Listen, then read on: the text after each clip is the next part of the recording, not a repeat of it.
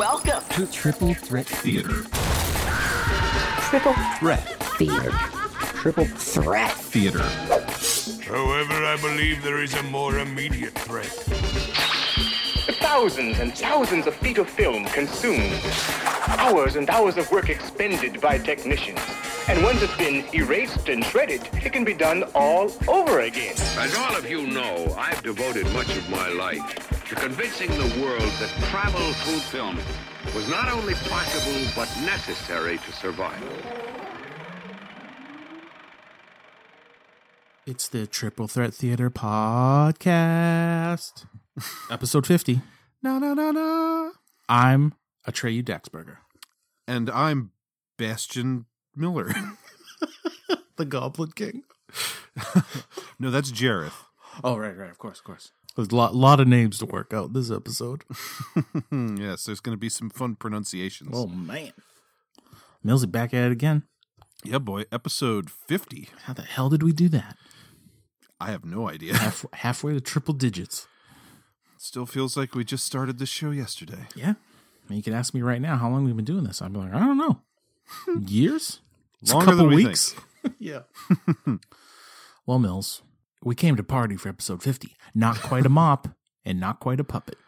Yes. Do you even understand that reference? Sure don't. I was waiting for you to tell me. It's just one of my many, many favorite jokes from The Simpsons where the family is watching TV. They're watching some Muppet movie with Troy McClure, I'm sure. And Lisa asks, Dad, what's a Muppet? And Homer goes, well, it's not quite a mop and it's not quite a puppet. And then he laughs and he goes, so to answer your question, I have no idea. I mean, I would have put all my money and bet against the house that it was the Simpsons reference. Because it's good. I mean, it's great. I mean, it's a perfect title name. This is what comes to mind for this subject matter. However, not exactly really technically watching or talking about Muppets for this episode. Well, there's plenty of connective tissue. Oh, yeah. Plenty. Mm-hmm. Millsy, break these movies down for the people, please. Well, we are going to be talking fantasy movies, 80s fantasy films with puppetry, essentially. I guess that's how we could define it. Okay. We're going to be doing Dark Crystal from 1982, Neverending Story from 1984, and Labyrinth from 1986. You know, Millsy, Mm-hmm. early 80s, it's safe to assume a lot of drugs going around. So when credits rolled on the last movie for me, I said one thing. Hey, smoke weed every day. That's all I could think of watching these movies was like, these are gotta be a drug addict's delight. Yeah, I don't know. I don't know a ton about Jim Henson. He this is a Henson sandwich. He worked on the first and the third movie we're going to be talking here. Mm-hmm. Obviously, the father of the Muppet, and Sure. I don't know a ton about the guy. I've often thought that I would love to see, almost in the way that when Mr. Rogers died, we got not only a documentary, but then like a fictionalized film starring Tom Hanks about him. Mm-hmm. Like, I would love to see a real in-depth documentary about Jim Henson and or a movie about him in the vein of something like the Mr. Rogers movie. Because, like, you know, I'm not the biggest Muppet fan in the world or anything. I don't know a ton about the guy, but have you ever, I don't know how or why I found myself doing this, but have you ever watched any of the footage from Jim Henson's funeral on YouTube? Nope. I mean, he seems like he was beloved by everybody, had like a billion fucking fans and friends, and his funeral was like, it was like a fucking 2-hour-long stage production almost with like Big Bird was there. And it's like one of the craziest things. And you see that again, I don't know how I ever found myself watching it, but you see stuff like that. And it just makes you think like this guy was like beloved by everybody, had a huge impact. Like I'd like to know more about him. And I'm a little surprised there's not a documentary about the man. Yeah. But all that to say, you know, he worked on a lot of like family friendly, like kids programming and stuff. But at the same time, you know, he started doing all this during the like free love era. And, you know, to look at him, I could believe he was a hippie. So I don't know whether or not he was hitting the old peace pipe when he was coming up with and or making these things, but it's possible. It's easily possible. Not. I'm with it because ends up being some wild ass 80s movies. That's for sure, to say the least. Yeah, and if they were rolling a few blunts when they were making Dark Crystal and Labyrinth, I have no idea what kind of hard drugs were being done in Germany when they made Neverending Story. But I mean, yeah, pretty much. I mean, I'm in the same boat with Jim Henson. I know him. I know his name. I could pick him out of a lineup. Mm-hmm. That's kind of it. I know he did the Muppets. Yeah. But that even kind of ends like, is there even like a Sesame Street connection there somewhere? I don't know. Oh yeah, he was involved with Sesame Street. Like, yeah, I'm pretty sure Sesame, like the whole like Muppets in general, and I believe technically the puppets on Sesame Street are Muppets. Like all that comes from him. Like comes from like his shop or whatever. Yeah. Okay. Like I'm not 100% sure. Like you, I don't know like all the full details, but like if I was on like Who Wants to Be a Millionaire and it was an early question, I would probably go ahead, not ask the audience, and just say like, who invented Sesame Street? Jim Henson. Final answer. Maybe I'm wrong, but okay, all right. I like that description, so we'll go with it.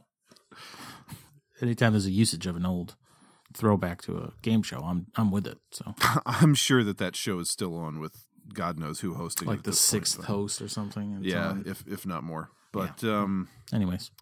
So I had seen Neverending Story and Labyrinth before. Neverending Story was a big one from my youth, like one of those movies that I believe my sister and I used to just watch over and over and over again. Same with the second one, because I hadn't seen any Neverending Story in a long time, like since I was a kid, and then like a year or two ago, I saw it was on HBO Max, the first one. So I watched it, and as I was watching it, I kept waiting for all these things to pop up that I remembered, and then the movie ended, and I was like, oh, I guess maybe I watched the second one more than the first one, because there are definitely things that must have been in the second movie that aren't in the first. But I mean, I remembered a lot of the first one too, so definitely watched a lot of Neverending Story 1 and 2 as a kid. I don't know if I've ever seen the third one. And Labyrinth, probably within the last decade, saw it for the first time. This was only my second time seeing it. And until now, Dark Crystal has eluded me, so that was a first for me. Nice. Pretty much same for me with Neverending Story. This was the only one I've seen of the three. But I feel like that was like kind of in heavy rotation. I mean, I'd be one of those kids that say they have like traumatic life experience from watching Neverending Story, which we'll get into. And for whatever reason, I don't know if it was around the same time or just like they have a similar like feeling to me. But I used to watch Neverending Story a lot and Return to Oz, which feel oddly similar for whatever reason. See, I've never seen Return to Oz, but I know just from like the internet and people in kind of our generation that was, you know, allegedly at the time kid-friendly nightmare fuel for a lot of people are in like our age range. Give me 1 second while I write down Return to Oz. Just write down all ages nightmare fuel as a yeah, right. So yeah, it's got to be close in the release date and everything, but just one of those movies are just the kind of like I said, that general like dark feeling. That there'd be a trifecta actually for me as a kid with these kind of movies. Neverending Story, Return to Oz, and Legend was another one we used to watch a lot that like freaked me out. So that was like kind of like that maybe could have been for kids but not quite kind of fantasy movies for me growing up. So yeah, I've seen Neverending Story but a ton of times. I think I was like vaguely familiar with Labyrinth only in just like David Bowie for like a long time, but never seeing it. And even like Dark Crystal, I don't think I knew was a thing until much later in life. I've seen like pictures or whatever of like Jen, the main character, so many times that like I could have told you that's who was in Dark Crystal, but that's really kind of the only detail I really had. Yeah, I knew like nothing about Dark Crystal. Like if you took the title off of the poster and showed it to me, as long as it didn't have like a big purple crystal in the center of it. I could have just as easily looked at that and said, like, I don't know, is that like the Black Cauldron? I know that was a kid's movie I never saw from that time period. But the Gelflings and the Skeksis and all that shit, that's all new to me. It's insane.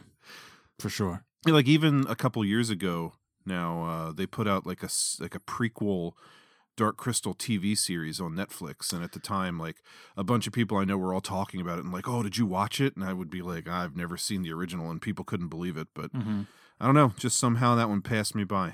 Same. Yeah. Who knows? It was just got taped off, never got taped off of HBO back in the day. So Yeah. that's usually enough for my Never got rented childhood. from the library. There you go. But, well, Dark Crystal's our first movie. You want to go ahead and Hey, let's get after it. scoot on over there to the land of Thra? I think is what the magical planet or land that they live in is. I mean, this is kind of like the general case for me with the show, but like, again, when the credits rolled, and I was just like, I almost don't want to do any reading into any of these, because I feel like Millsy is going to find the most tastiest morsels of the weird stories and bits and pieces of these movies. So I'm fully ready to get into it. All right, well, Dark Crystal, 1982. When single shines the triple sun, what was sundered and undone shall be whole, the two made one, by Gelfling hand or else by none. By Gelfling hand? Do you know what that means, Kira? Wait. This is a piece of the Dark Crystal. Then that's what my master meant. Yes. I have to You put have it... to heal the Dark Crystal. Prophecy! Jen! Stay! No, stay! Stay, friend! Stay, friend! Prophecy caused all this trouble. That prophecy? Yes! That's why Skeksis killed Gelfling? Yes! Bad mistake. Skex is afraid. Fear Gelfling. But you're Skeksis. But I am friend. Save you from Garthim. Why? Don't listen to him. It's a trick. No, please, must listen. Am outcast. If I make peace, am outcast no more. Will you stop the Gartham attacks? Yes, please, come to the castle. Please, show them you want peace. Show them Gelflings will not harm us. Please. I'm pretty sure, I didn't write this down, but I read something about the original name for like the magical land that it takes place in was supposed to be like Mithra, but then like that was too close to some other word or name from something else, so they changed it to just Thra or something like that. Not a great name. Really what I found, like in my research reading about both this and Labyrinth, is that it sounds like both of these projects began with just Jim Henson wanting to work with a artist named Brian Froud, who haven't been super familiar with his stuff in the past, but you know, he's one of these guys that just draws a lot of like fairies and mushrooms and dragons and things, and like makes a living at it. And they start out with like very vague ideas. Like I think the premise for this movie, Jim Henson and his daughter came up with while they were snowed in at an airport somewhere, and they just like scribbled down a bunch of notes on like napkins, and then they got Brian Froud involved, and like as they designed things, they just like made up the story as they went, and like names were constantly changing. And so to read the like behind the scenes trivia about these movies, it's just a fucking briar patch of like, this used to be called that, and they changed this at the last minute. And That's pretty wild. they sound like kind of hectic, chaotic productions, honestly. Yeah, I mean, I get that impression. Like even to the fact that I did write this down, that so the concept designer Brian Froud, he had like a first meeting with Jim Henson and they discussed the project, and then Brian Froud went away and did like a bunch of drawings, and he came back to Jim Henson and he was showing him his original design for the the Dark Crystal itself. And Jim Henson just like looked at him funny and like didn't understand. And it turns out that Brian Froud has misheard him during that first meeting. And the movie was supposed to be called The Dark Chrysalis, not Crystal. Yeah. And then like on the fly, Jim Henson was like, but I really like this design, and changed the entire premise of the movie to be about a crystal. Like that's how haphazard, just from reading about it, that these productions seemed. I actually like that. It's just like, we're going to roll with it. Yeah, I mean, watching these movies, you kind of feel like they were just throwing anything at the wall to see what sticks. And because it's like these unnatural fantasy worlds, it kind of is okay. Mm-hmm. Because it's just like, sure, the next scene they can have these like creatures with like super long legs that they can ride that run really fast just to get them from point A to point B. And you can't question it because it's like this made up world. Like, sure, maybe they exist. I don't know. Yeah, it's kind of just like, hey, go with it. Yeah, exactly. Hey, it's like, now this thing's called Dark Crystal. All right, cool. What other weird names we're going to come up with? Lots. Gosh, among other things that they changed about this movie was like, originally Jim Henson wanted each of the three like races. So there's the Gelflings, there's the Mystics, and then there's the Skeksis, which are like the bad guys. Mm-hmm. And he wanted each of them to have like a different language. And he wanted, I guess, the Gelflings to speak English. And then the other two were supposed to have like made up languages. And they did right up until like the first test screenings, which were like catastrophically bad. And so, because they were like subtitled, those other characters. Mm-hmm. And the Skeksis are in the movie quite a bit. Yeah, that's a lot of reading. And so after that catastrophically bad test screening, Jim Henson himself trimmed like 20 minutes from the movie and then went back and they redubbed everything in English just to make it like easier to follow and easier for people to watch. Also, like, since this, I mean, the movie's kind of dark, but it is like a kids movie or like a family friendly movie as well. Like it was intended to be viewed by kids. Having like a lot of subtitles is just a bad idea anyway, I think, for that. Kids get bored easy with movies. So. Yeah. Honestly, the more I talk about it, the more I'm convincing myself that Jim Henson was high on something when he was making this movie. Just having a good time, It's 82. What were your first impressions as a first-time viewer of this movie? Overall, like, I dig it. Like, I see why people are into it. I didn't even going in, I was like I knew Bowie was in Labyrinth, and I was like, oh, I wonder who the human actors are in Dark Crystal. there ain't any. I mean, there's a couple far out shots of like someone dressed up like Gelfling running around, but other than that, it's all puppetry. It's pretty awesome. Yeah, I read a couple of places that this movie was referred to at the time as the first live action movie with no humans. I mean, it might as well be. I mean, so it's cool. Like, I mean, we ad nauseum, we say it all the time, but just like the movie magic of it all, just like, there's so many shots where it's just like, from the waist up or from the knees up because there's someone under there, working a puppet. Like, yeah, I love that. I was like, I had no idea the bad guys were going to be vulture creep creatures, I mean, I was all for it. I will say, Millsy, this movie has one of like my favorite creature designs we've ever had on the show. Which one could it be? Those friggin' beetle scarab guys. Oh yeah, the beetle goons. I mean, I love as soon as they showed up, I was like, "Yep, give me more." And then they proceed to raise hell through the rest of this movie. It's like when everyone's having a good time, Jen's up there in that one wizard lady's place with the telescope. They roll up and destroy the place, light it on fire. They go to they get like saved later and they're at a little party. What happens? Beetle Bros end up smashing that place to bits too. I was like, these guys are the best. And like, however the costume was that, they had those like bunch of legs hanging out. You couldn't really tell like where the human legs were or even how it was going. Like, every time they were on screen, I was just like smile on my face because like, this is so cool. Yeah, apparently those costumes weighed so much that every like 5 or 10 minutes they had specially designed racks that they could hang like the actors in the suits from, so that it would take the weight off of them for a little while, because it was like too complicated to take them in and out of the costume all the time. So they built racks to hang them from to like take the weight off. That makes it. They looked huge. I mean, because the Skeksis and those things had human actors inside, so they're pretty big.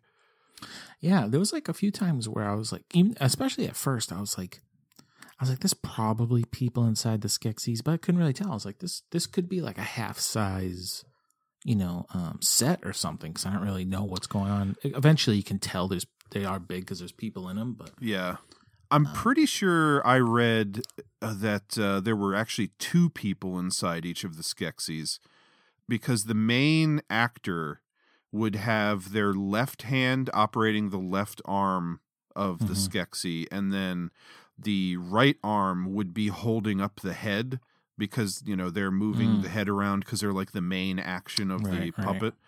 And then another person would be in there to operate the right arm and maybe something else. But yeah, I mean they're pretty big. They had to be. Yeah, I mean they're cool. Like all the animatronics were really good. Like all the movement. I think like the weakest characters are actually like the Gelflings.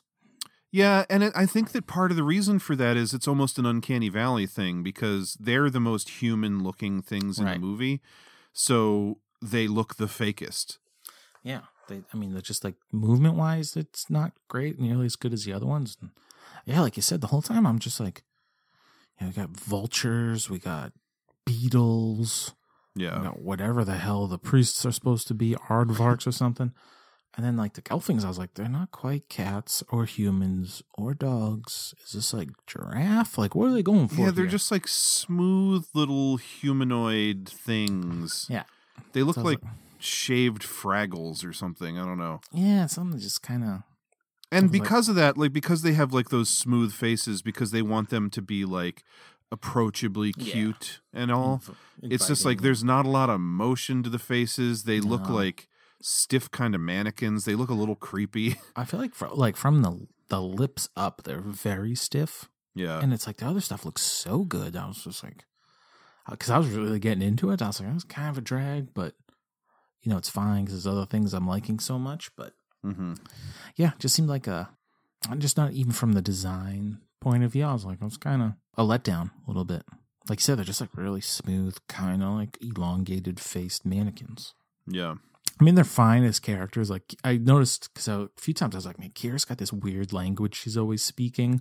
So when you're saying the part about, like, other things would have had subtitles, I was like, God, if most of this movie sounded like she does when she's talking in her language, I was like, yeah, no wonder they changed it. Yeah, because she was raised by the Podlings, which is, like, another race. And they, because they're not in the movie much, I guess they kept the kind of not exactly English language that they spoke. And that language was cobbled together from like 3 other existing languages or something, because I read an anecdote about how people from like certain parts of the world, like they can't follow what those characters are saying, but like certain words will jump out to them that they recognize in their language. Okay. But yeah, a lot of weird stuff like that. Oh, yeah. But yeah, I'm not the biggest fan of the design of the Gelflings. The Mystics are kind of cool. The Skeksis are really cool looking. Yeah. They were originally envisioned as crocodile people by Jim Henson, and then Brian Froud. He said that he originally was planning to base their look off of like deep sea fish, and then somehow ended up on these like weird bird things with beaks. But I think they look pretty cool. Yeah, I like creepy vultures. They look cool. The beetle henchmen look really cool.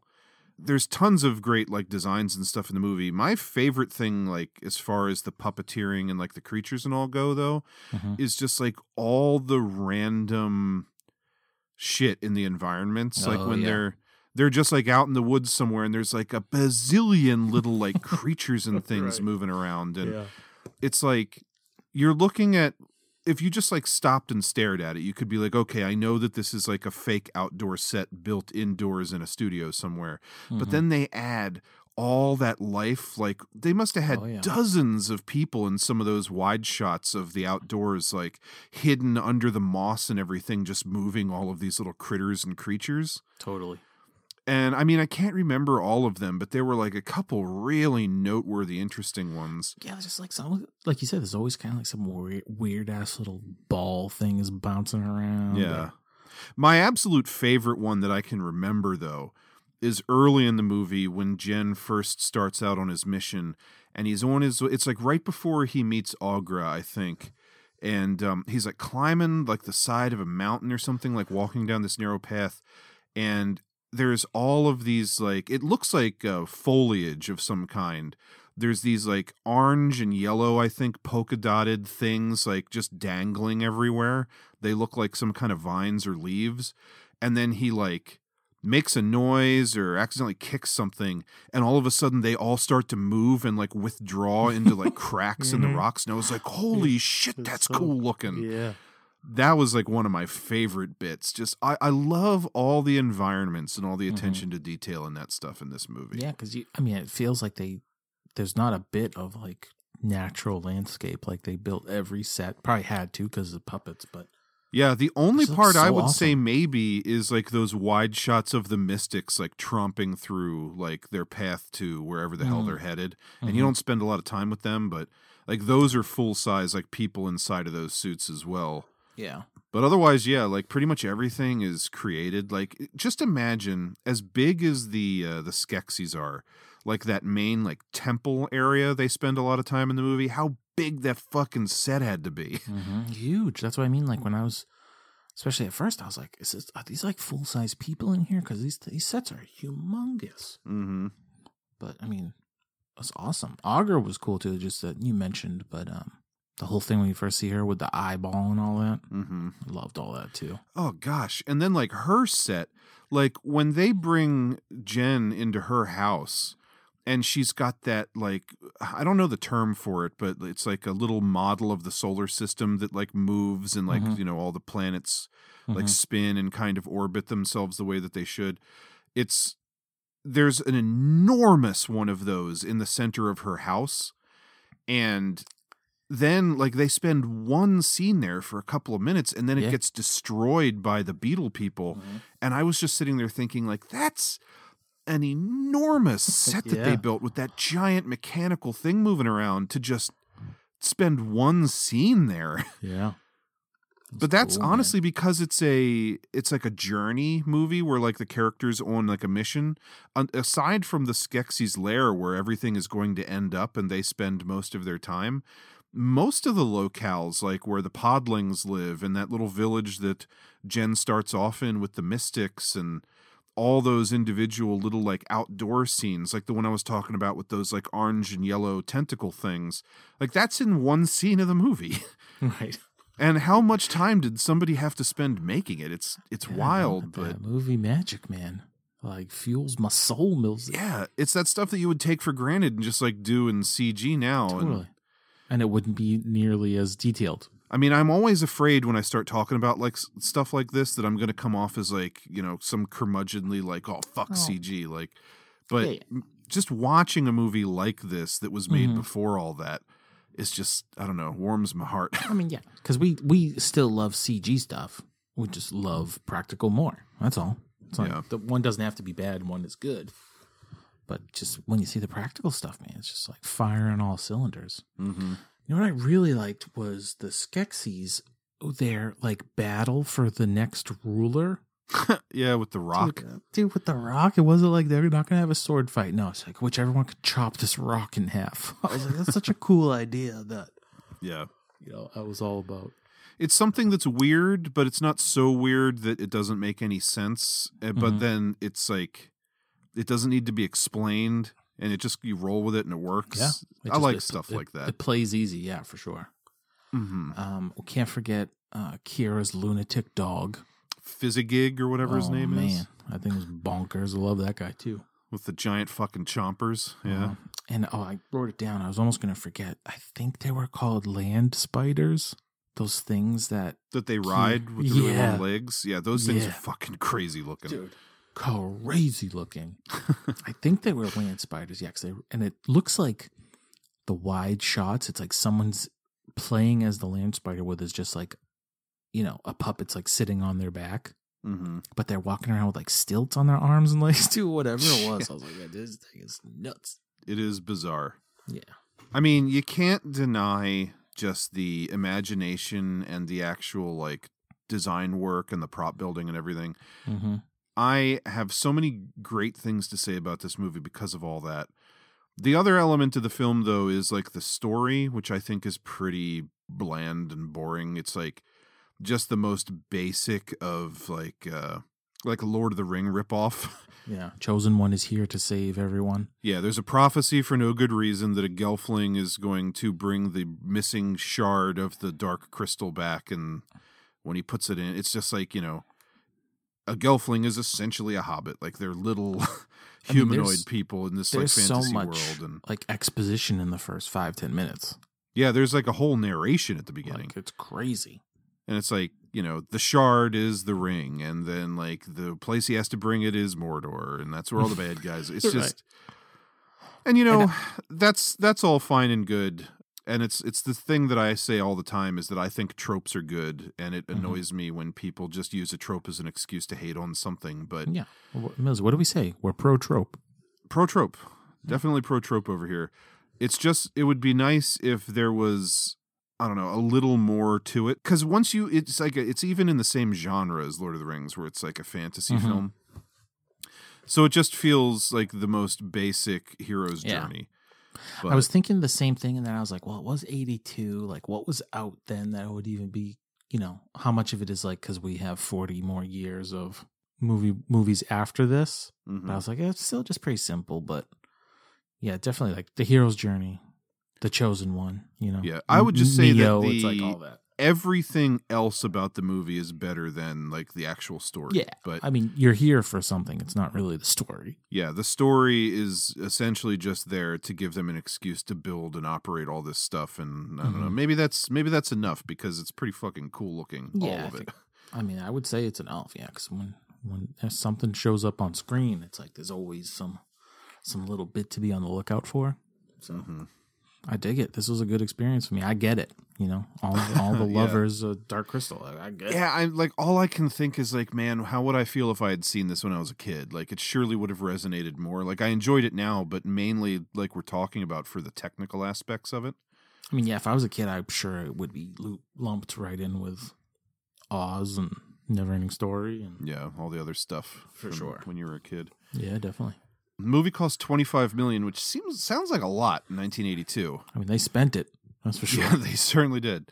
Box office ended up costing 41.4, or not costing, but netting them 41.4 million. So not bad.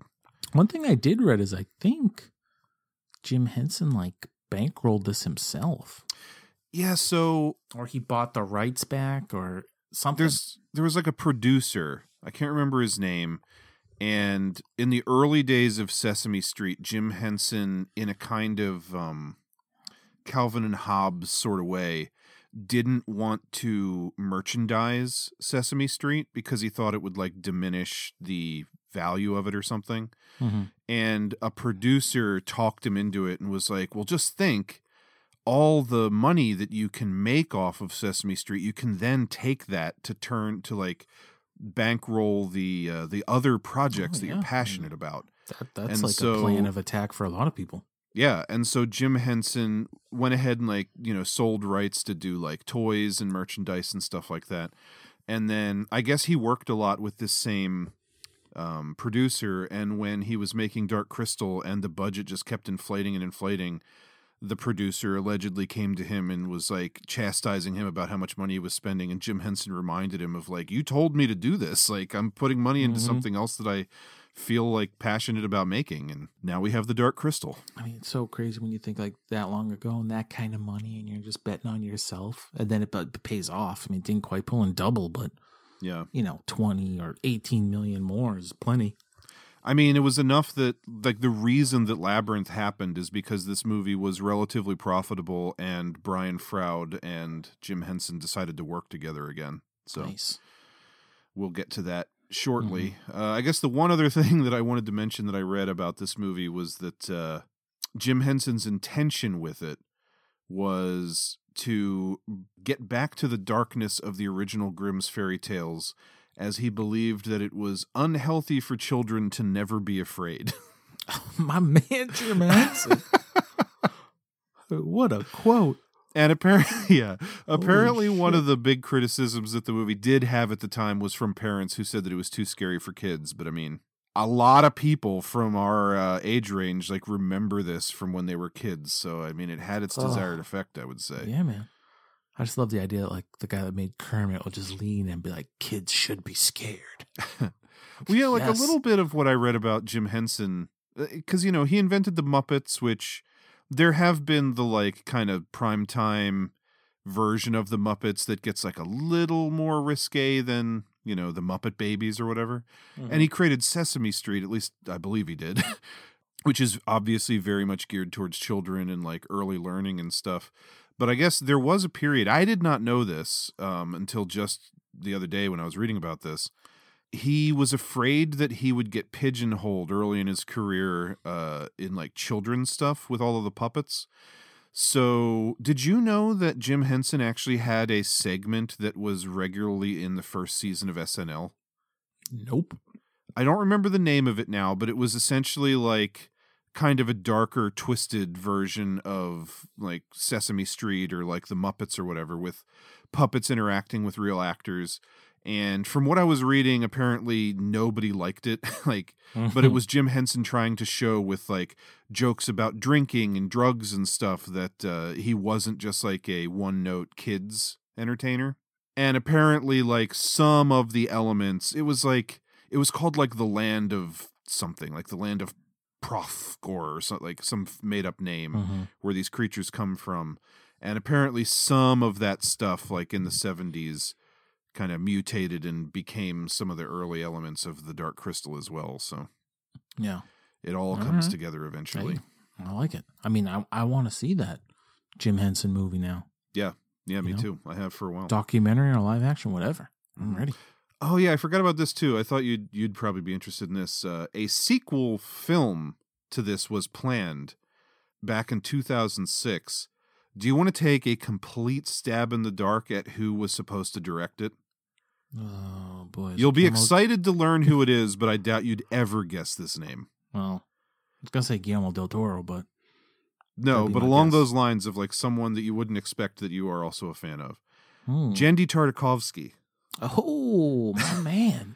Yeah, back in 2006. And then later, after he left the project, it was supposed to be the Spierig brothers who did the vampire movie Daybreakers and Predestination with Ethan Hawke. Yeah. Oh, jeez. But then after many, many, many delays and setbacks, the project was scrapped and the unproduced screenplay was adapted into a comic book series by Boom Studios a few years ago. Huh. Jeez, Mills. This movie casts a wide net. Sure does. Yeah, I think that's about all I got to say about this one. I'm glad to have seen it. Yeah. Oh, we should mention as well, it's co-directed by Frank Oz. Right. I did see that. Yeah, so him and Jim Henson worked together on this one, and Yeah. Frank Oz, just for the hell of it, listen to this lineup of movies that he's made. Please, hit it. So The Muppets Take Manhattan, which you kind of expect him being Frank Oz. Obviously, The Little Shop of Horrors, one of my all-time favorites. He directed that? Yeah. Okay. That was all him. And I mean, look at the fucking puppeteering of Audrey, too. Yeah, of course. Dirty Rotten Scoundrels. What About Bob? Oh, yeah. Bill Murray. In and Out, which I don't remember much about, but I remember was kind of popular at the time with Kevin Kline. Yep. Another one of my favorite movies, Bowfinger. Oh, God. Have you seen Bowfinger? Nope. Oh, God. We have to get Bowfinger in a lineup if we haven't already. I fucking love Bowfinger. All right. He also then directed the score, which comes out of nowhere. It's the Edward Norton, movie? Heist movie. Yeah. Yeah. Okay. And more recently, the remake of The Stepford Wives, which is like a horror film. So, fascinating lineup of stuff Frank Oz has All over the done. place, too. Yeah. All right. So, now I think we can move on to Okay. The Never-Ending Story from 1984. I was just going to... I have to... I was trying to... Sneak away. Yeah. I mean, no. I like children. For breakfast? Never. I'm a luck dragon. My name is Falkor. And my name is... Atreyu. And you're on a quest. How'd you know that? You were unconscious. And you talked in your sleep. Wow. Could you get round and scratch behind my right ear? I could never quite reach it.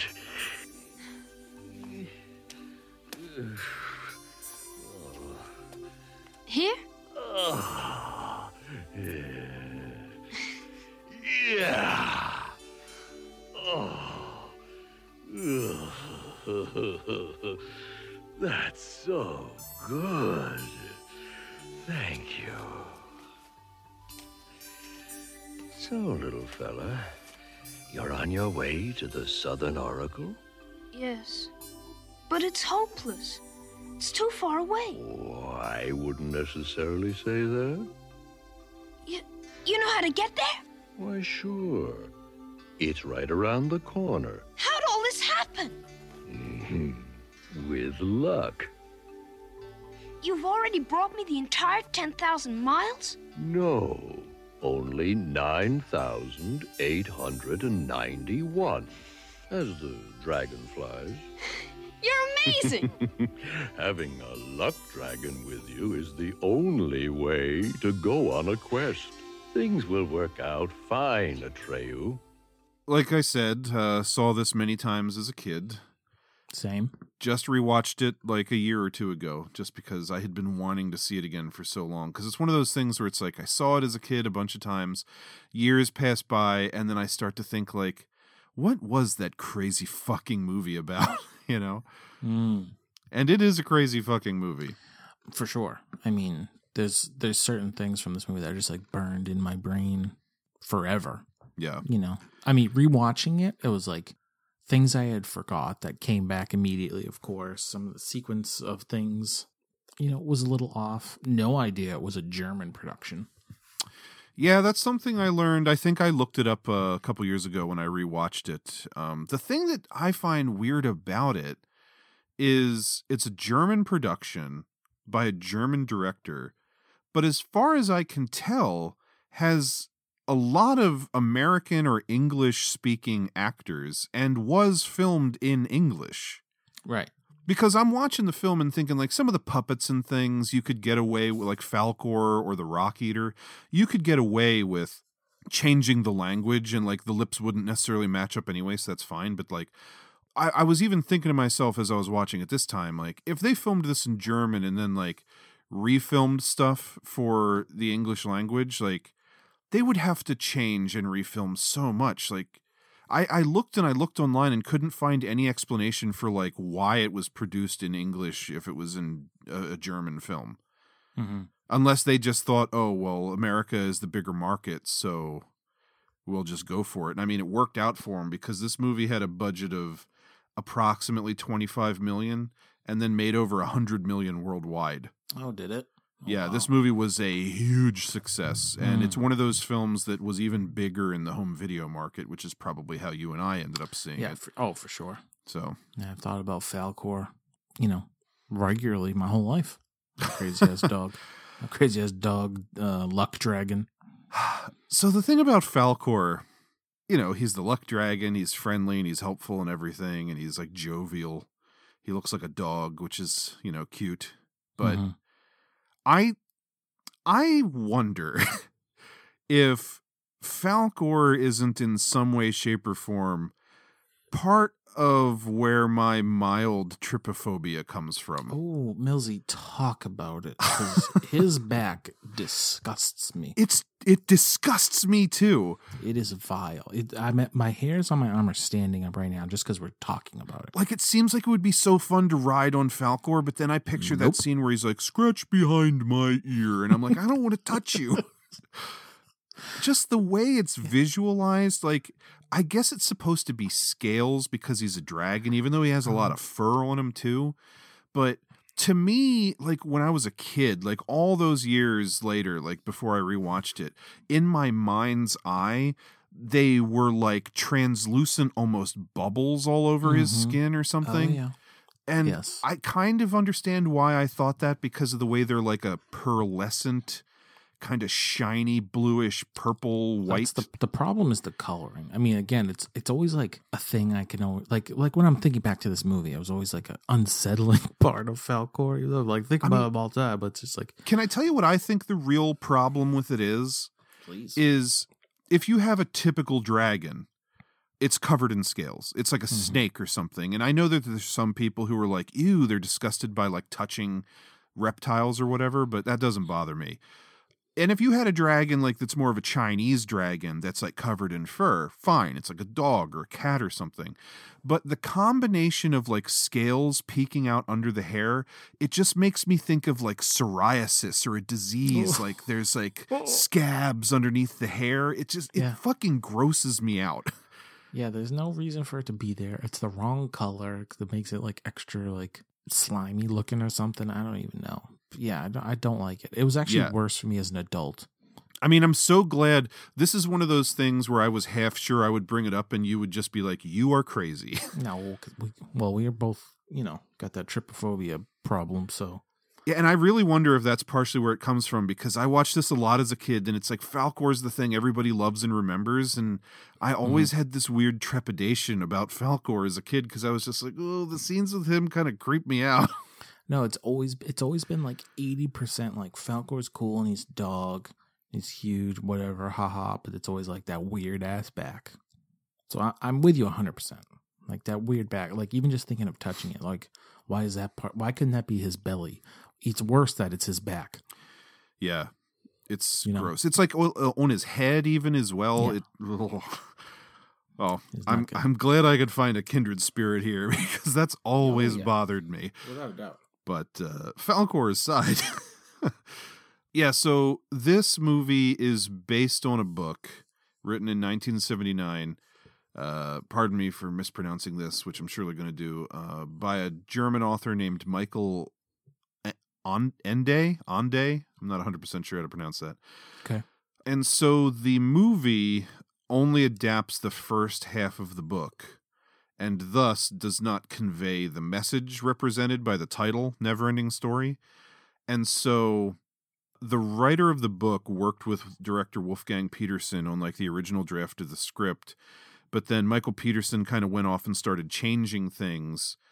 And when the writer of the book like saw the changes that he had made and how it like didn't really fit with like the tone and style that he had intended for the book in the first place, he went to the studio and asked them to change the name of the film, because in his opinion the title just didn't make sense anymore, and it kind of doesn't, I guess.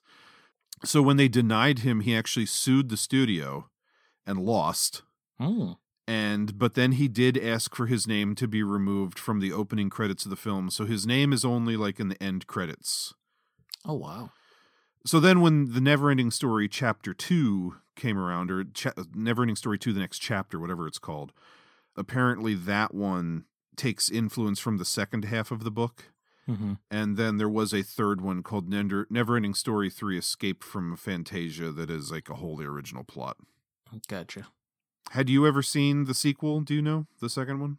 I don't think so. At this point, it'd be one of those things I'd have to see it now to figure that out. The outstanding memory that I have about it is, I guess it's Atreyu again. I know it's a different actor because it was made like several years later and the kids were too old to reprise their roles. But there's like an element in the story where like a bad guy is pretending to be a good guy and like offers to help the main kid, and he like grants him wishes or something, but like doesn't tell the kid that every time he grants a wish, one of his memories will go away. And it's visualized as like his memories turn into these little balls, almost like in Inside Out. And like the bad guy's like collecting them in like a vase or something, until like towards the end the kid has like no memories because he's like used so many shortcuts in his journey or something like that. That's like the thing that when I was watching this a couple years ago for the first time in a long time, I was like, where are the fucking memory balls? But completely different film. Love it. Yeah, so presuming you hadn't seen this in a while, how was your been decades. How was your experience revisiting it? It's, I think I liked it more when I was a kid than I do as an adult. To me, the main thing I came away with is it felt like a book that left a lot out. Uh-huh. So, I mean, that kind of rings true with the actual production of it. I watched that last. I watched Dark Crystal first, then Labyrinth, then Neverending Story. Well, a big thing, too, is like Falkor, was cool, but like there's definitely some limitations with his puppeting and animatronics. I think I read that he was like 43 feet long or something, like the actual puppet. Oh, I believe it. So, I mean, it was that stood out to me. I feel like I'm kind of like, I don't know what I thought of when I was younger. I'm kind of here or there with the whole, like, the book is tied into the real world and the kid's got to save everyone. Yeah. Towards the end. I mean, I'm kind of like, I don't know if it needs that. I don't know if I fully even glommed onto that as a kid, like what was going on there. Yeah. I like the idea now, like watching it as an adult. Yeah, I mean, I see why it's definitely something different. It was like that part of it's like, okay, I get. I keep saying it's here or there. For me, it was kind of it. I mean, a lot of the movie just felt like let's just like Trejo going from one place to one place. Like a lot of traveling, which is like really feels like the gist of it. Yeah. I like the feeling of this one that you're right. It's just like Atreyu leaves one place and then it's like smash cut to somewhere else. Mm-hmm. Or go back to Bastian in the attic of the school, and then when you cut back to the book, he's elsewhere. Yeah. But I do like the feeling that every single place Atreyu goes is like a mini set piece. It's definitely that. I mean, there's definitely that. Yeah, and there's like memorable stuff at each one. Like obviously the traumatic death of Artax in the Swamp of Sadness. Mm-hmm. And then the giant turtle is something I remember very fondly from when I was a kid. And then the actual meeting of Falkor, which takes us, I think, pretty quickly to that first trial with the two sphinxes. Yeah. Which I don't know if I noticed this as a kid, but watching as an adult, those sphinxes have their tits out. Yeah, I said that to Megan when we were watching it. I was like, whoa. Those Germans, man. That. I know. But like that's a very memorable scene. Super creepy when their eyes are just like slowly opening and the lights coming out. That's probably one of my favorite scenes now. Yeah. Just because of that kind of, there's like just an inherent like creepiness to it. It's almost like Indiana Jones and The Last Crusade. Oh, he's got he's doing all the tasks. It felt like one of those. And I was like, I actually like that quite a bit. Mm-hmm. Yeah, I like that scene a lot. And then, like, at the end when Atreyu comes up against, what was the dog's name? I don't remember. I just know, like, I don't know if he is the nothing or he just comes along with the nothing. Yeah, he's like it's an agent of the nothing. Like, he wants the nothing to happen. Like, what does he say at the end? When Atreyu is like, why would you want the nothing to win? And whatever the dog's name is. Gamork. It is Gamork, okay. Yeah.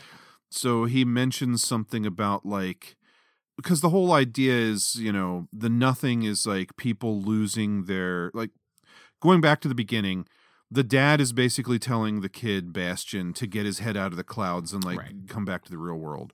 So the kid reads the book, and the whole story of the book is that the nothing is like responsibility and adulthood that like takes away like your imagination and fun. It's like people losing their dreams. And so the dog likes that because when people are less imaginative and just like going through the paces of their lives, it makes them easier prey. Right. Which I don't know how that makes any sense, because within the book that he exists, the nothing isn't just like people losing their joy in their life. It's like the entire world is disappearing, but whatever. It's a kid's fantasy story. Yeah, you can't dig in too hard. But basically, I think it was the way he says it's something like Fantasia is imagination, and he is like the loss of that. Yeah. Or the nothing is the loss of that. So yeah. So I get how it like plays back into Bastian is like, he's the necessary part to saving everyone. Mm-hmm. Because it calls back to his dad. One of the writer Michael Endy or whatever his name is, one of his biggest problems with the movie was that, you know, the whole thing is Fantasia is like, it's made from like imagination and all of this.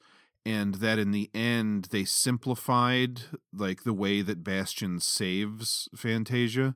And the writer really took issue with the fact that he made no real effort. Like they changed it in the movie to all he had to do was give the childlike empress a new name.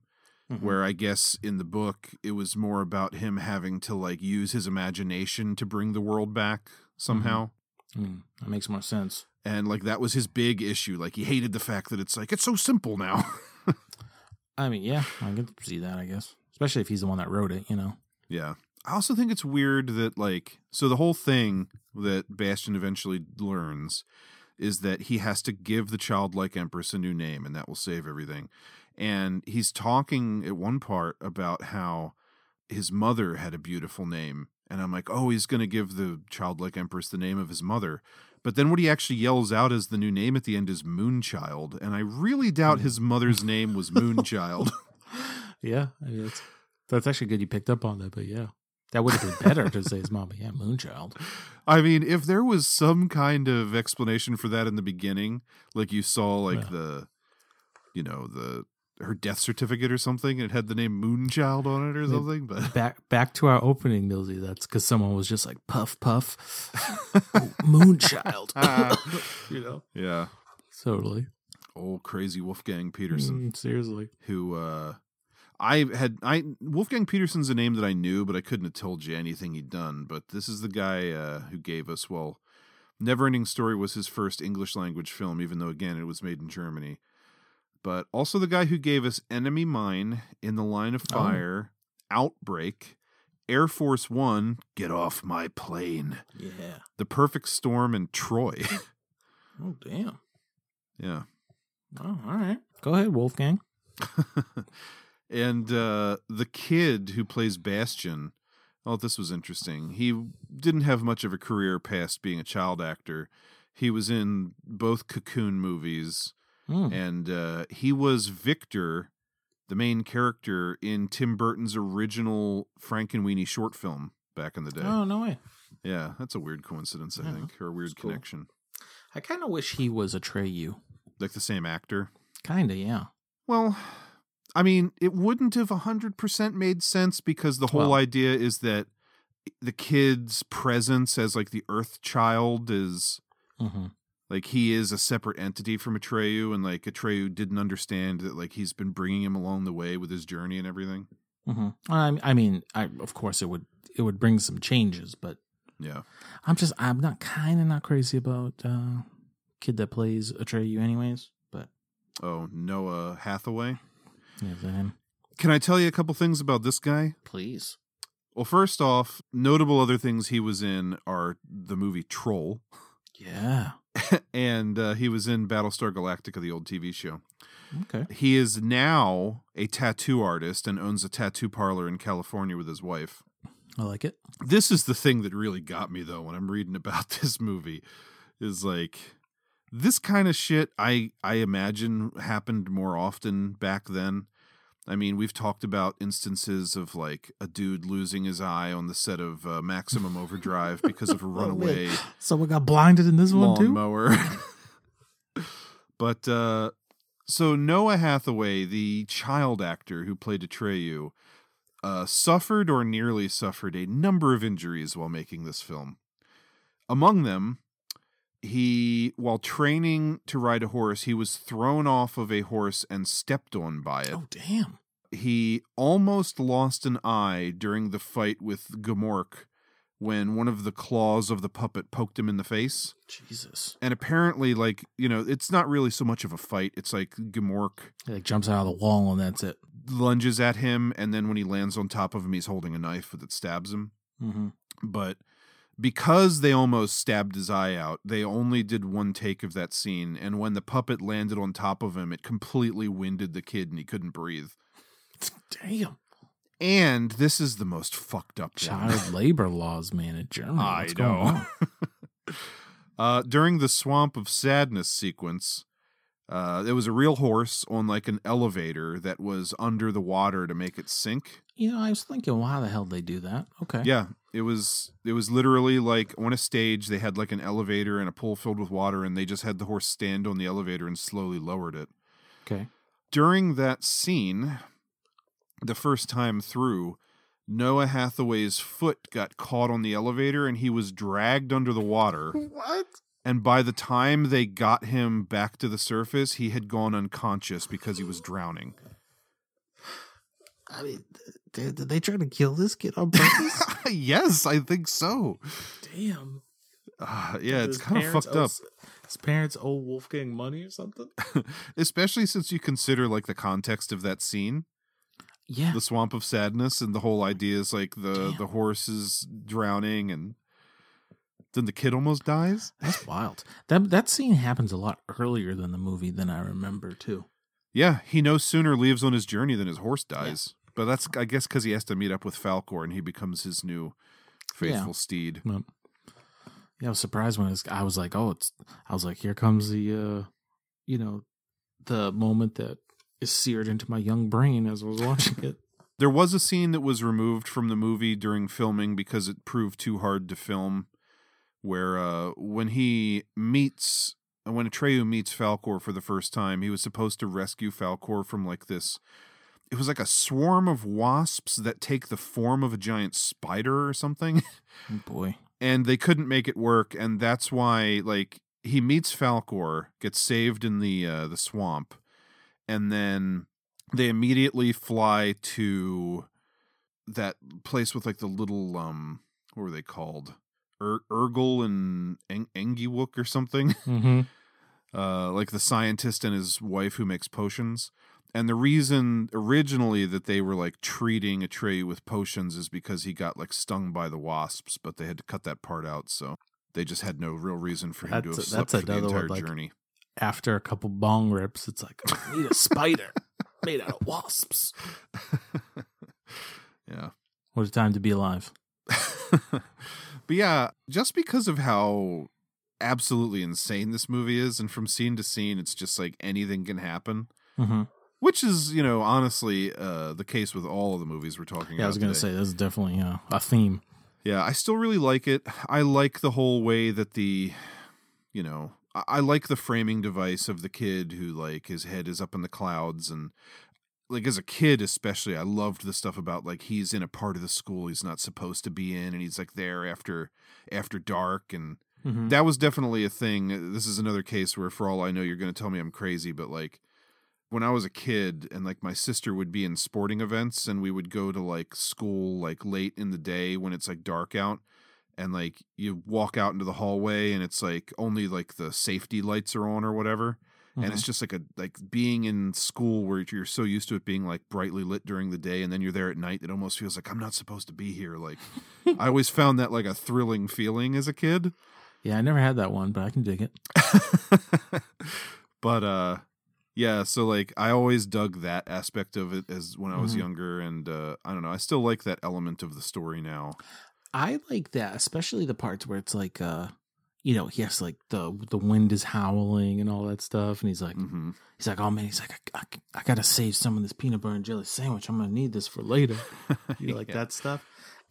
I don't love the payoff with the end, just for whatever reason, just like his like total interaction, and maybe it is because he just has to like name her. It just doesn't like feel like, watching it this time, it didn't feel like enough for him to have to get involved. Like for me, it was enough for him just to be like, like experiencing it like he was earlier in the movie. So you're saying you would have come to Michael Ende's defense in court? I mean, yeah, I think I would have actually, to be honest. I mean, it feels like such a big part of the book that it's not enough of a payoff for me, I think, in the movie. But what I'm really getting at is just like, I like when it happens throughout the movie. Like you said, he's evading bullies. He's looking for a spot to hang out in the weird old attic, like I like that. Yeah, I don't love how Fantasia like enters the real world at the end and he's like flying on Falkor and like chasing the bullies. Like that doesn't really make sense to me, but I like how he affects the Fantasia. I don't like Fantasia affecting the real world as much, but yeah, I mean that's again, it's like going too far. Like he doesn't do enough with Fantasia, and then too much happens after that. Yeah, he gets unlimited wishes and gets to ride his dragon dog and Right. scare bullies. Creepy backed dragon dog. I love the bookstore scene and the old guy that works there. I love that sequence. It's just like, I don't know, it has like a fancy free like he's like a vibe. little maniacal. Like what's he getting out of this? You know, Mm-hmm. That little smile he gives when the kid takes the book. Yeah, I love all that. I haven't really talked about him, but the Rock Eater I love as just like always liked that as a kid. Yeah, crazy fucking character that they made up. And then there's Teeny Weeny and his racing snail, which I think is cool. Snail's hilarious.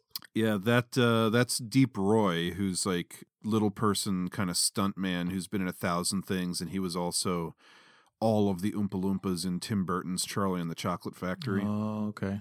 Then there's Night Hob and his narcoleptic bat that he flies around on. I like that too. I just like all those crazy fucking characters. I mean, these movies are packed to the gills with bonkers ass characters. If you can't tell already. Yeah. I love the look of the Nothing, like with the kind of rolling clouds that look really weird and creepy. Yeah, it was a cool effect, however they did it. Mm-hmm. Yeah, that was like one of the better effects. I like that, and the Sphinx is like definitely stood out to me. Yeah. Like I said, Falcor took a hit for me a bit. Probably just because the animatronics and the puppetry's so good in the other ones. Mm-hmm. But I mean, it's still cool. I mean, it gets points because it's like 40-foot long dragon dog. So yeah, just I like the look of the movie overall. Still cool. It's cool that this is a movie. It's got a banging ass theme song. Oh yeah, and the synth music throughout. That's another thing I really love. Yeah, I mean, there's no denying.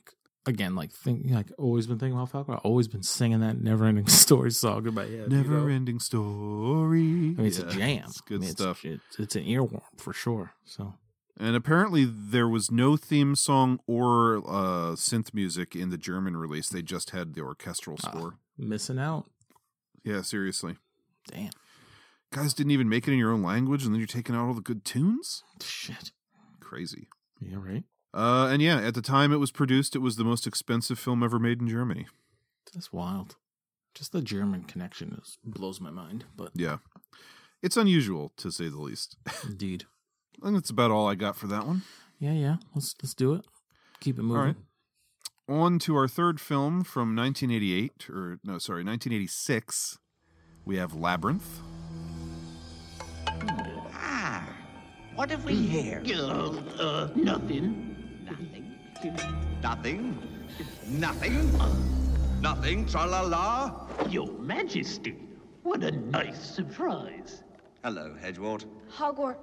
Hoggle? Hoggle, can it be that you're helping this girl? Helping? In what sense? In the sense that you're leading her towards the castle. No. I was taken back to the beginning, Your Majesty. What? I told her I was going to help her solve the labyrinth. A little trickery on my part. But actually... What is that plastic thing round your wrist? Oh, this! Oh, my goodness. Where did this come from? Hoggle. Yes, if I thought for 1 second that you were betraying me, I'd be forced to suspend you headfirst in the bog of eternal stench. No, Your Majesty, not the eternal stench. Oh, yes, Hoggle. And you, Sarah. How are you enjoying my labyrinth? It's a piece of cake. Oh. Really? Then how about upping the stakes, As I said, I had seen this once before. Mm-hmm. And I know that this one is like a, time-honored, beloved film for people, again, from our generation who grew up in like the 80s, early 90s. A movie that didn't have like the respect that it maybe deserved back then, but like now that people are older, it's like definitely become more of a cultural phenomenon. Yeah. Probably considered a cult classic, right? Oh, for sure. You'd think it would have been like a bigger mainstream thing at the time because of like David Bowie, but this movie budget was $25 million and only did 12.9 domestically in the box office, so it didn't do great. Oh, damn.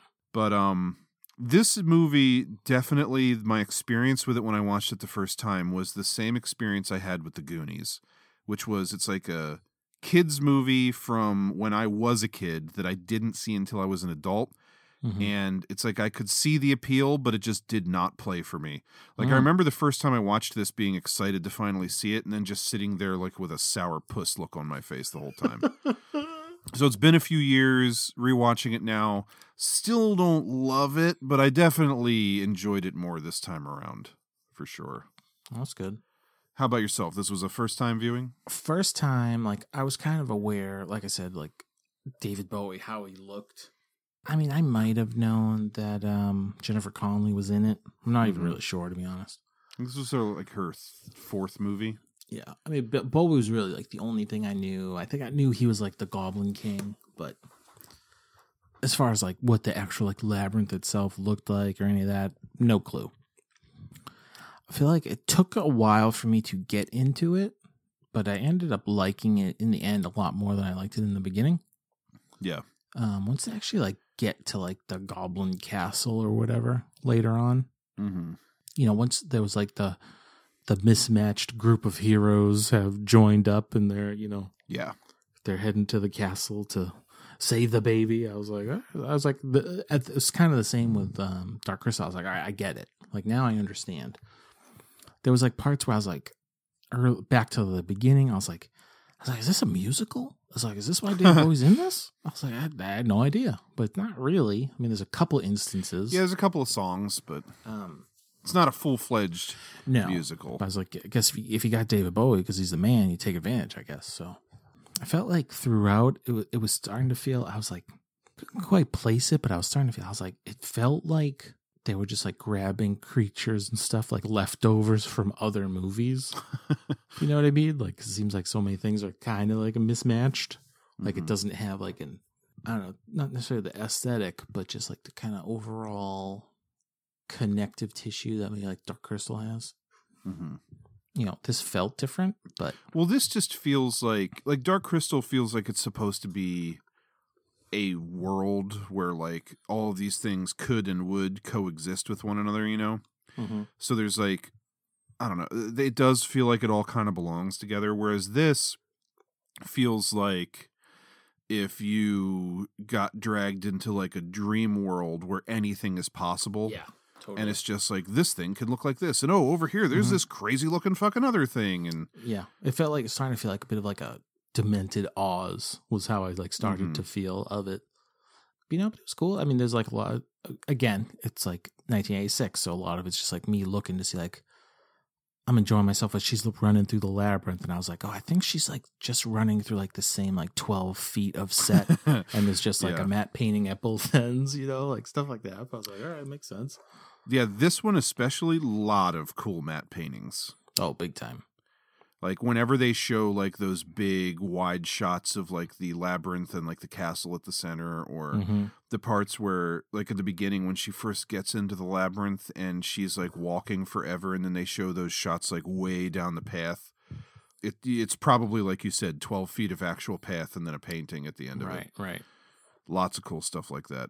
Yeah, I mean, it's kind of, I started just like the mismatched kind of hodgepodge vibe. Like at first I was like kind of had me scratching my head, but then I just got into it more and more as it went on. I mean, Jennifer Connelly's like pretty young. I think she's like probably like 16, 17 or something in the movie. I mean, but she was good. I mean, I like, you know, it's funny when it's just like, it's basically her and Bowie for humans and everything else is a creature. Yeah. Which, you know, it's kind of fun. It felt like it wouldn't never get made today as it was in 1986. And I like it for that.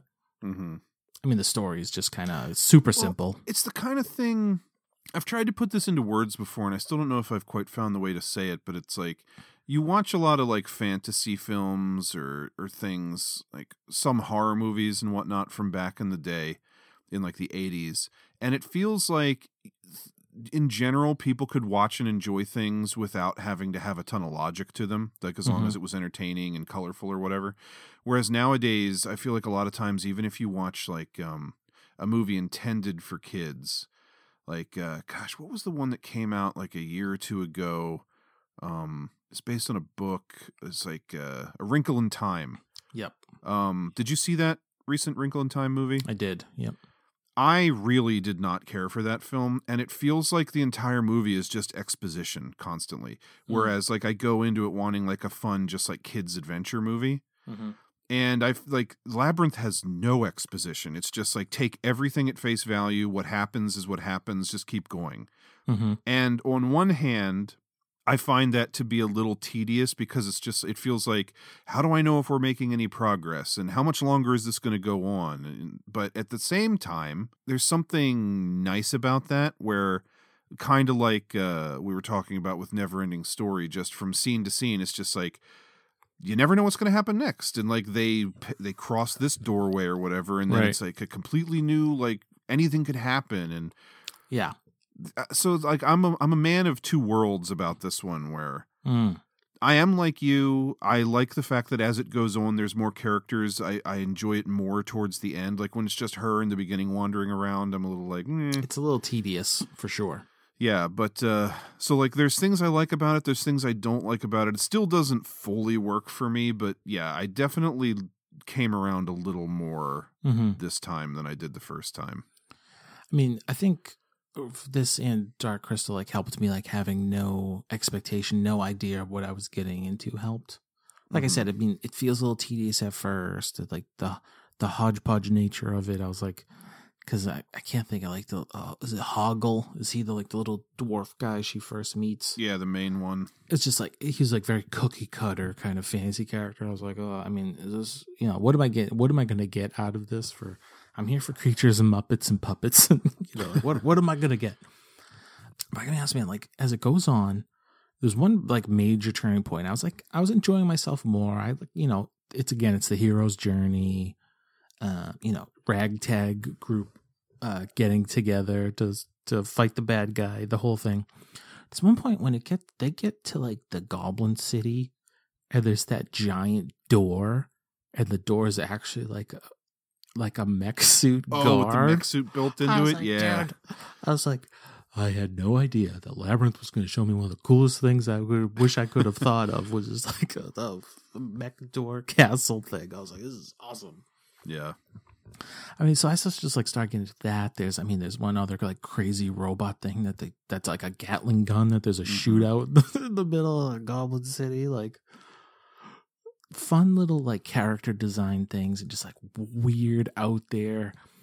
It's not as good as like say like Star Wars or anything with like those wild characters, but it felt more as it went on more like that, where it's not Dark Crystal's like 3 different species, where Labyrinth, could be anything could be in there. And I was really enjoying it. And then Millsy, I was like, I didn't even know what to think at first, but then I was so on board with, I can't believe this movie has like a one-eyed musketeer dog fox thing. Sir Didymus. Sir Didymus, yeah. Millsy, this is the craziest character. I think one of the craziest we've ever seen in any movie we've watched on Triple Threat. Yeah. This is like a lunatic fox dressed up like one of the 3 musketeers, like hell-bent on destruction. Who rides around on a sheepdog? He rides around on a sheepdog. Ambrosius.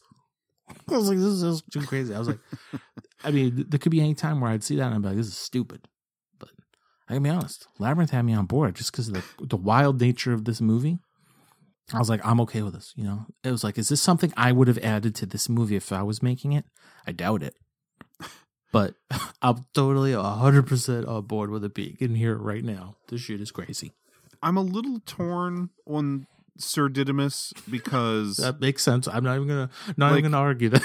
I enjoy what he brings to the story, but it's like he's the one character in this movie that straight up feels like he got ripped out of the Muppet Show. Something else. Like the way that like he's kind of this like crazy, energetic little character who's running around attacking things, and you know he's little, so it's not like a person inside of him or whatever, and he kind of sticks out like a sore thumb the way he's flailing around, like he just looks like the way a sock he's puppet dressed. being swung everywhere, you know? Yeah. Oh yeah. So like that is like a design thing for him that I don't love, because there's a lot of other things in the movie I do like you're right, Hoggle is kind of generic, but the actual like act of bringing him to life with all of his facial expressions and everything is really cool. That was great. Oh yeah, I don't want to knock that. It's just what the hell was the big guy's name with the horns? I feel like every time they said his name, I forgot. Ludo. Ludo, yeah, he's cool as shit. Awesome. And it's like there's all these interesting designs and things, and then there's like this little dog that looks like he, belongs with Kermit. Yeah. But I mean, sometimes one person, they said too much for you, and I was like, that was just enough for me. This crazy ass dog. Let me throw this at you. I don't know if this is a hot take or not, but not a big fan of David Bowie in this. It feels out of place, to be honest. I mean, the music doesn't help with his couple singing bits. Yeah, he doesn't really do much. I feel like he's like dull as the villain. I mean, I didn't get any feelings of dull. I mean, he just doesn't have a lot to do. He's just, I don't know. Like all the characters around him are like all energetic and everything. And he's just like boring old David Bowie in a fancy costume. He doesn't feel like much of a character, Yeah, no, totally. I mean, I see that. It just feels like a musician in a funny costume on a screen. Well, yeah, because it doesn't help that he's just like the one human in Goblin City too. Yeah, so it doesn't. Yeah, it doesn't really take away from me for anything because it's just so much other ridiculousness. But it would have made more sense for him to be done up as a creature. Well, apparently, originally they had planned to do that character of the Goblin King as like a puppet, and then I don't know exactly why, but Jim Henson decided that he wanted to bring like music and have a musician play the role into the film. They considered Michael Jackson, Prince, and Mick Jagger, but then ended up with David Bowie. And like I can imagine mid-'80s Michael Jackson like playing this role and bringing some life to it. But David Bowie, again, it just feels like he's got this steely glare and just kind of like sits around, and maybe that's part of the way the character's written. But I mean, maybe because he kind of has a creepy look, He looks like an evildoer. Yeah, that's just like makeup, though, like, and his cheekbones. Maybe. I mean, he's got that stare of his, but I mean, yeah, it doesn't. I just find him boring as the villain. Like, he's the central enemy in the film, and he just doesn't do a lot for me personally. He doesn't really do really much in the end. But yeah, I thought the part of the castle that was like an Escher painting. It was pretty cool. That was pretty cool. Yeah, how they brought that to life. Yeah, I wasn't expecting that at all. So, just adds to. I mean, this movie's just bonkers, top to bottom. That is true. So, for the part of Sarah, played by Jennifer Connelly, among the actresses who tried out for the role are Yasmine Bleeth, Sarah Jessica Parker, Marissa Tomei, Laura Dern, Ali Sheedy, and Mia Sara. All known people.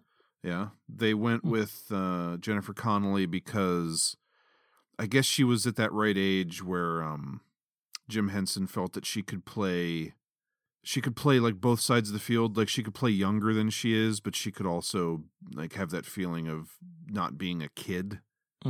Yeah, she's fine in the role. She's also just kind of like a wide-eyed, like, oh, gee, what's happening to me kind of character for the most part. Yeah, I think that's probably just like the role she should play. Yeah. It's kind of, it's very quickly in the beginning. She goes from hating her little brother and, offering him up to the goblins to immediately sees the error of her ways. They get through that part of it very quick in the beginning. Yeah, I mean, that was one hell of a MacGuffin to get the plot going. Oh, for sure. It's like, I wish I didn't have a brother. Wait a minute, never mind. Now I have to go on an adventure to get him back. I'm just going to randomly offer him up to some goblins, I guess. But, well, and even like in the opening, I again didn't know anything about this movie. So I was like, when it looks like a Victorian movie. I was like, oh.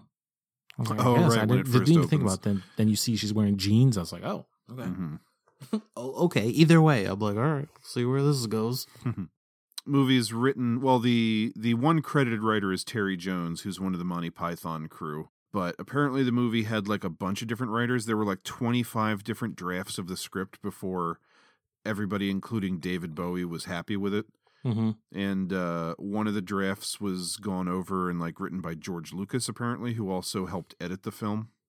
Huh. Okay. I think that Gatling gun character you were talking about, another Star Wars connection, I read that Kenny Baker was inside that thing. Oh, nice. Kind of interesting, the owl in the title sequence is allegedly the first attempt ever at putting a photorealistic CGI animal in a film. I was going to say, I was like very surprised by that. Mm-hmm. Even like I was checked what year this was because I was like, oh, I didn't think they were doing anything like this that long ago. Yeah. You know, all things considered, I think it looks okay. Yeah, I mean, for 86, I dare to say it looked pretty good. Yeah. I mean, it looks rough now, but for back then, for sure. Yeah. And as of May 2020, there was a sequel, apparently, in the works. I don't know if it still is, but attached to direct. Scott Derrickson of Doctor Strange fame. Huh. I mean, I get it. All 3 movies, I get it. You know, one of them I just didn't know from my childhood and still get it. But these bonkers-ass movies did not disappoint. These Muppets, and puppets and mops did not disappoint. The one other thing I thought was kind of interesting about this one is I kind of guessed this as I was watching it this time, but that was not David Bowie doing all that like weird shit with the crystal balls, like rolling them over his hands and all. It wasn't? No. How'd they pull that off? A juggler named Michael Motion would literally just like stand behind David Bowie and put his arms through his armpits. And then so good. Yeah. So he was doing all that without looking. It's called contact juggling. So good. I was like, go Bowie. I was sure it wasn't, but I was like, damn. I was like, how are they doing this? Yeah, as I was watching it, I was like, I cannot tell, like, visually, but I'm sure that's not him. Like, that's what I was thinking. I was thinking, like, David Bowie is, like, weird and eccentric enough that I can imagine he would have, like, spent a year of his life learning how to do this, but right. I was pretty sure he didn't actually do it in the movie. Totally. And he did not. But, yeah, there you go. I think that's all I got for Labyrinth. Mm-hmm. Very good. Poster time? Poster time. So being fantasy films, I think we should be in pretty good company here. For sure. So Dark Crystal looks like... You'd expect a movie like this to have like a kind of painterly look like the other ones, but it looks more like just like a drawing. Like a Yeah, this is like colored pencils or something. Yeah, like a comic book style drawing. Yeah, I dig it. You get yourself some Skeksis, you get yourself some... what were they called? Mystics or Yeah, we'll go with Mystics. I think they had another name too, but you get some Gelflings. I mean, everything that should be there. I don't know why what is the thing coming out of the ground? Is that the castle that they were in? I just don't even remember seeing it in the movie like that. No, yeah, it definitely is. Early on in the movie, like all those cracks in the ground around it, there was like an effect where there was like light coming out of them. And then, like, at the end, like, it looks like that because of the crystal having turned to the dark crystal. Oh, and at the end, like, it's like all the blackness is falling off of it. Yeah, I forget seeing it, like, look just like that. But yeah, it's weird that in the climax of the movie, they don't show you a look at it. But at the beginning, they definitely show this as, like, I guess that's the castle where the Skeksis are. Yeah. No, I dig this poster. Yeah, I'm not in love with it. I don't think it's the best layout and design. Like, it does just look like a random illustration that they put the logo on and used as the poster. Oh, yeah, I think? Oh, I don't know. Yeah, that's kind of how it feels to me. Like, it's just not the most appealing, like, layout.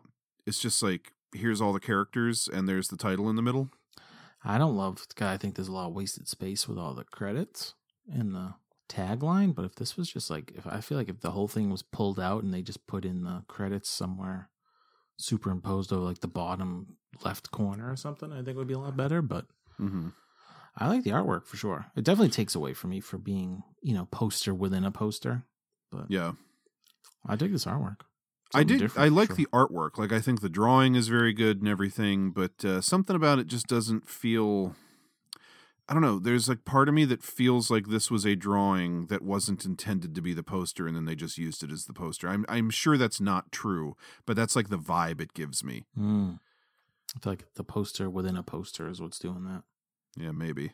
Another world, another time in the age of wonder. Yeah, that's like whatever. Unnecessary.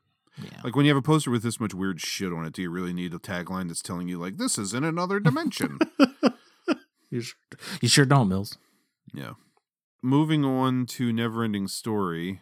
This is much more the kind of style I would have expected from something like Dark Crystal, with like a kind of 80s airbrushy painting look. This feels like a very 80s poster with there's a good amount of words there with the montage kind of bit at the bottom. Mm-hmm. Obviously, it's going to lose points for the amount of text. Mm-hmm. A boy who needs a friend finds a world that needs a hero. Like that's pretty good for a tagline. I dig that. That's good. If it was just that, it'd be a lot better than this bullshit in the middle. But then they had to give us begin a journey into a limitless universe of entertainment.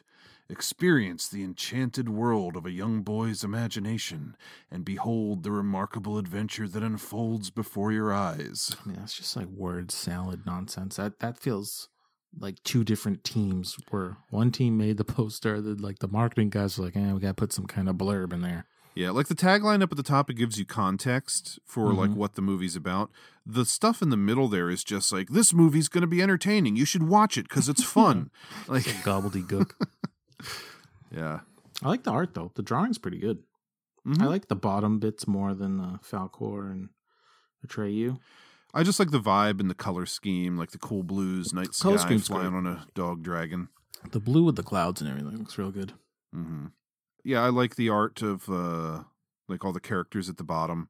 It gives me the feeling of like an old picture book or something. Mm-hmm. And I mean, the whole movie's about a kid reading a book, so yeah, I dig this one. Are those birds in the movie anywhere? I was just looking at that. No. They feel like something that more would have been out of like one of the other two movies. Yeah, that's right out of Dark Crystal, it feels like. Those are like the baby version of the Skeksis. Yeah. Skeksy babies. Mm-hmm. We never talked about it, but what was the fucking deal where there's like 10 Skeksis and 10 Mystics, and if one dies, then one of the other race dies? Yeah. I don't know at what point I realized that was happening, and then they combine in the end. I was like, why would these like loafs combine with a bird of prey and turn into this straw bed looking thing? I mean, I'm guessing the idea was that it was like the crystal shattering, it like ripped them asunder, and you had like the good and bad parts of the same beings, and so if the bad part of one died, the good part of it died too, and at the end they rejoin when like peace comes back to the world or something. Like that's all just conjecture, but yeah, kind of weird and unnecessary plot, yeah. I would have said. Yeah, unnecessary. But anyway, third poster. I like the vibe of this one. It's kind of busy, but I'm okay with it. It's like a really nice layout and like very, very well done artwork on this one. It really is. I mean, the white background, doesn't get in the way of any of this craziness that's going on with the art. It's got that 80s logo with the chrome letters. Oh, yeah. Jim Henson, George Lucas, and David Bowie take you into a dazzling world of fantasy and adventure. I could do without that. Yeah. I mean, you can get lost in the details on this one, but everyone's in there, But I dig it. I love this poster. Yeah, like I say, it's a little busy, but all told, it's like, it's not like your eye is drawn and like to the stuff on the sides and you're constantly confused by it. It's almost like it turns into just like a gray nothing that like focuses you more on the center. Yeah, if all of these were like colored individually, like exactly like they were in the movie, it wouldn't translate nearly as good as it does. Like the limited palette helps it for sure. Mm-hmm. No, I dig this one a lot. Labyrinth, where everything seems possible and nothing is what it seems. I mean, what's with these posters with these double taglines? I mean, I would take that one over the top one. Of course. Yeah, absolutely. But some people, it's never enough. Yeah. Millsy, baby, break it down for the people. Well, I think Labyrinth is going to take it for me. Yeah, good man. I'm going to give that one the old 5 crystal balls being massaged by some guy standing behind David Bowie. Episode 50, you heard it. Oh, I love it. Second place for me is going to be Neverending Story. Could go back and forth between a 3 or a 4, but I like the cut of this one's jib, so I'm going to give it like 4 nasty fucking scabby scales on the side of Falcor's head. All right. And Dark Crystal, I really wish I could put into words what doesn't work for this one about me. Or what doesn't work about this one for me. Mm-hmm. I don't know. Something about it. It's not super duper appealing to me. I think I'm going to give this one 2 fucking weird ass gelflings. Brutal. Two weird ass Gilfins. Maybe it is the poster within the poster thing, like that. Putting that border around it. I honestly think it's a completely different feeling when it's bordered off like that. Look at Labyrinth again. It's like the artwork doesn't go all the way to the edges. It's like a piece of art surrounded by a border of a single solid color. And I think it looks really good and it all works together. And then Dark Crystal has that bounding box and it just looks like it wasn't intended to be a poster or something. I know what would help you for this Dark Crystal. Lose the bounding box. So then the ground below the tower, that just stretches to the bottom of the poster. And then it stretches, so that's like the credits are over top of that. Then you lose the parchment paper and just put the same image behind it with the title. I think that would be better. I think you'd like that much more. Yeah. Something just off about it for me the way it is. I mean, Labyrinth is getting the hard 5 for me too. I'd probably go 4 on Dark Crystal, 3 on Neverending Story. Yeah, but you're not wrong about Dark Crystal having something off. I mean, I feel like if someone was going to reproduce this poster, they would take out some of that stuff we just said. Got to get rid of that fucking goldenrod box. Yeah, just that thing is awful. Silly decision. Awful. I love it. 2 weird ass Gelflings. I love it. Millsy, we ready to rock? Yeah, I think I'm ready to rock. I'm going to go first. Okay. I think we're going to be completely different. Oh. I know. Millsy, Mm-hmm. I am going to buy Labyrinth. Really? Yep. That is not where I expected you to go. I am going to borrow Dark Crystal and burn Neverending Story. Really? I would not have guessed that from the conversations we just had. I didn't want to show my hand too early, but it took me a while to get into Labyrinth, but just the crazy goddamn nature of it. I was just like right mood, right time, like just even thinking of the point of this episode, I was like, there's so much crazy creature stuff in this one that I was totally on board. I mean, there's stuff I don't like about all 3 of them, but I found myself just like focusing on what I do like. And Labyrinth just did for me. Like, that's one I want to own. I want to watch again. I want to watch behind the scenes, whatever I can get from it, because there's just so much bonkers shit in this. Mm-hmm. I mean, I would like to own Dark Crystal too. Like, again, like I said several times, like I get it about these movies for never having seen them. Like, I get why people are into these. I mean, Dark Crystal's cool, just even from the production standpoint. Dark Crystal's so cool. I think that the story's a little too convoluted for me, and even just like the 2 main characters are just like unsettling to look at when it gets down to it. So it like really made it not like a buy for me. It could, as I was watching it, I was like, I don't know what I'm in for the rest of these 2 movies, but like I could see Dark Crystal being my buy because I'm really enjoying it in spite of like the weirdness.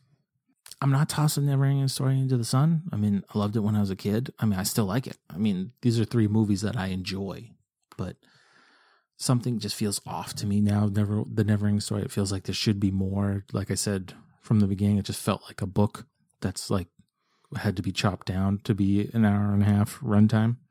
Mm-hmm. You know, like the story's like, it's okay, but you know, I don't like love Atreyu. There's not a lot of like creatures and puppetry or anything like too wild for me to like fully get into. How do you feel about the band Atreyu? I can see her now, dancing round her drinking hand.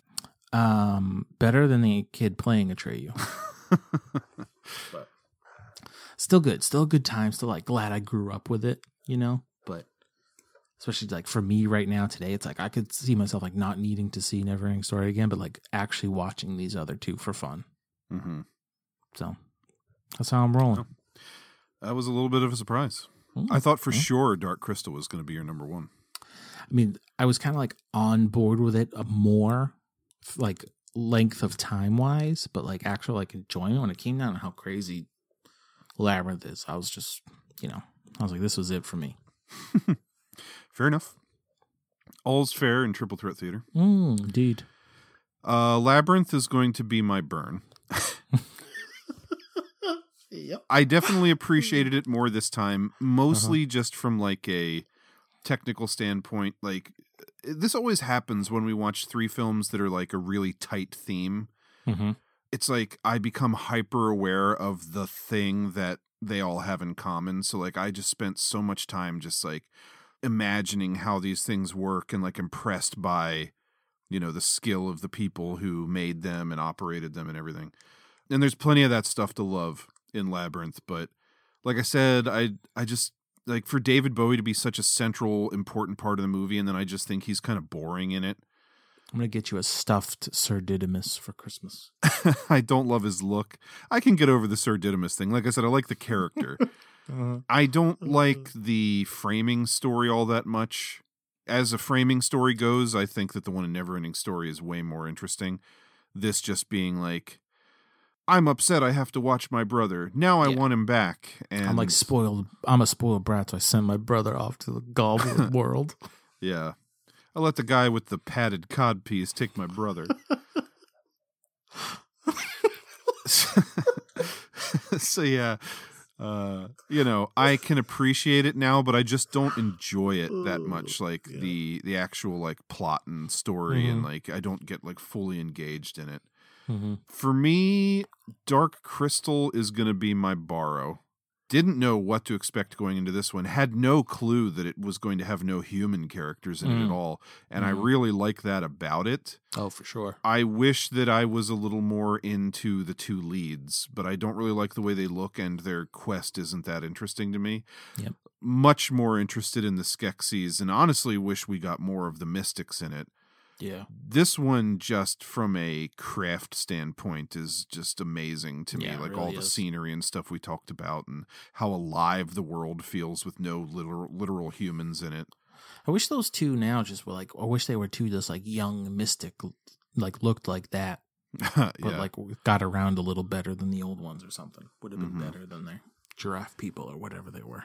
Yeah, just like tons of cool designs and cool ideas and things in that one.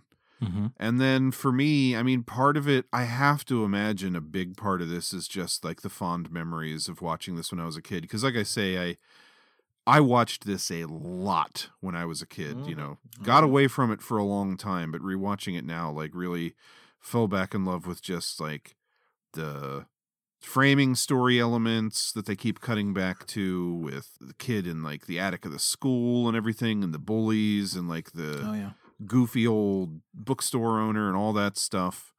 And then just, again, the kind of like Dark Crystal, just like the unique and interesting creatures and characters, and the racing snail and the giant turtle and the rock eaters. And this one does have a little bit of a less polished feel than the other 2.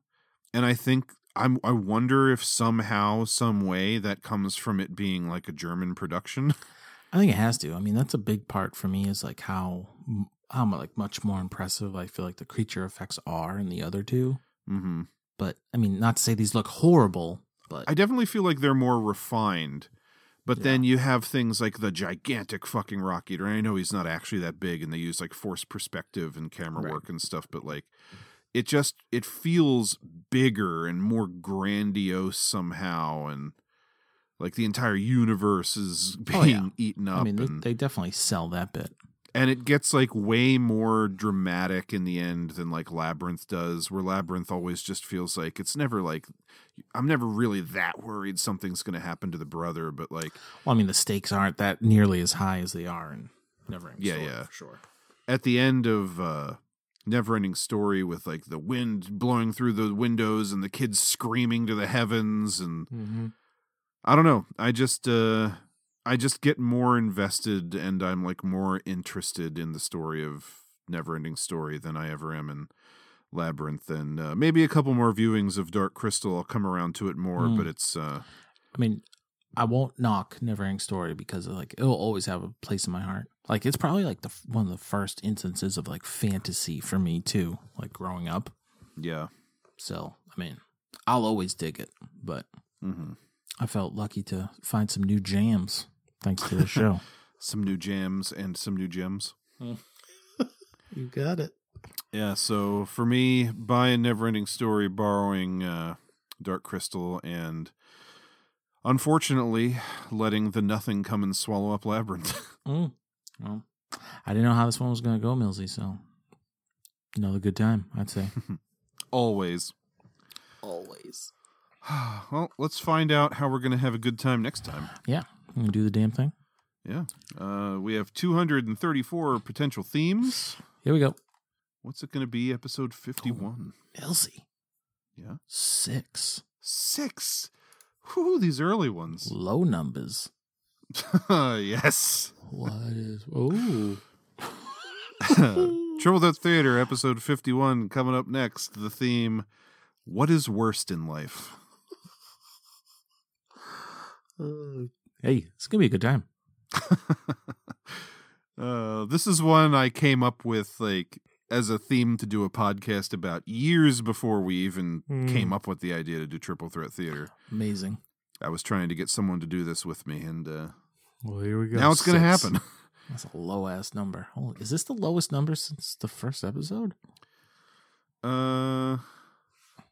Maybe. Just for... I thought we had like a number 3 one time. We definitely had a single digit before, after 1, right? Oh, number 3, yeah. Yeah. Do the herky-jerky. Yeah, that's what I thought. Hey, low numbers is when we're really blasting these trifectas out. I'm excited. I've seen, it's going to sound weird. I'm pretty sure I've seen like 1.5 of these. Okay. I've seen them all. Mm-hmm. It's weird that I'm so excited to talk about these when I'm about to say, not the biggest fan of some of them, but... Hey. So you know we're in for a good time. I mean, the title does have worst in it, so... What is worst in life? Coming up next. Here we go. Millsy, baby. That's going to do it. Mm-hmm. Triple Threat Theater, episode 50. I'm Joe Daxberger. And I'm Ryan Miller. Thanks for watching.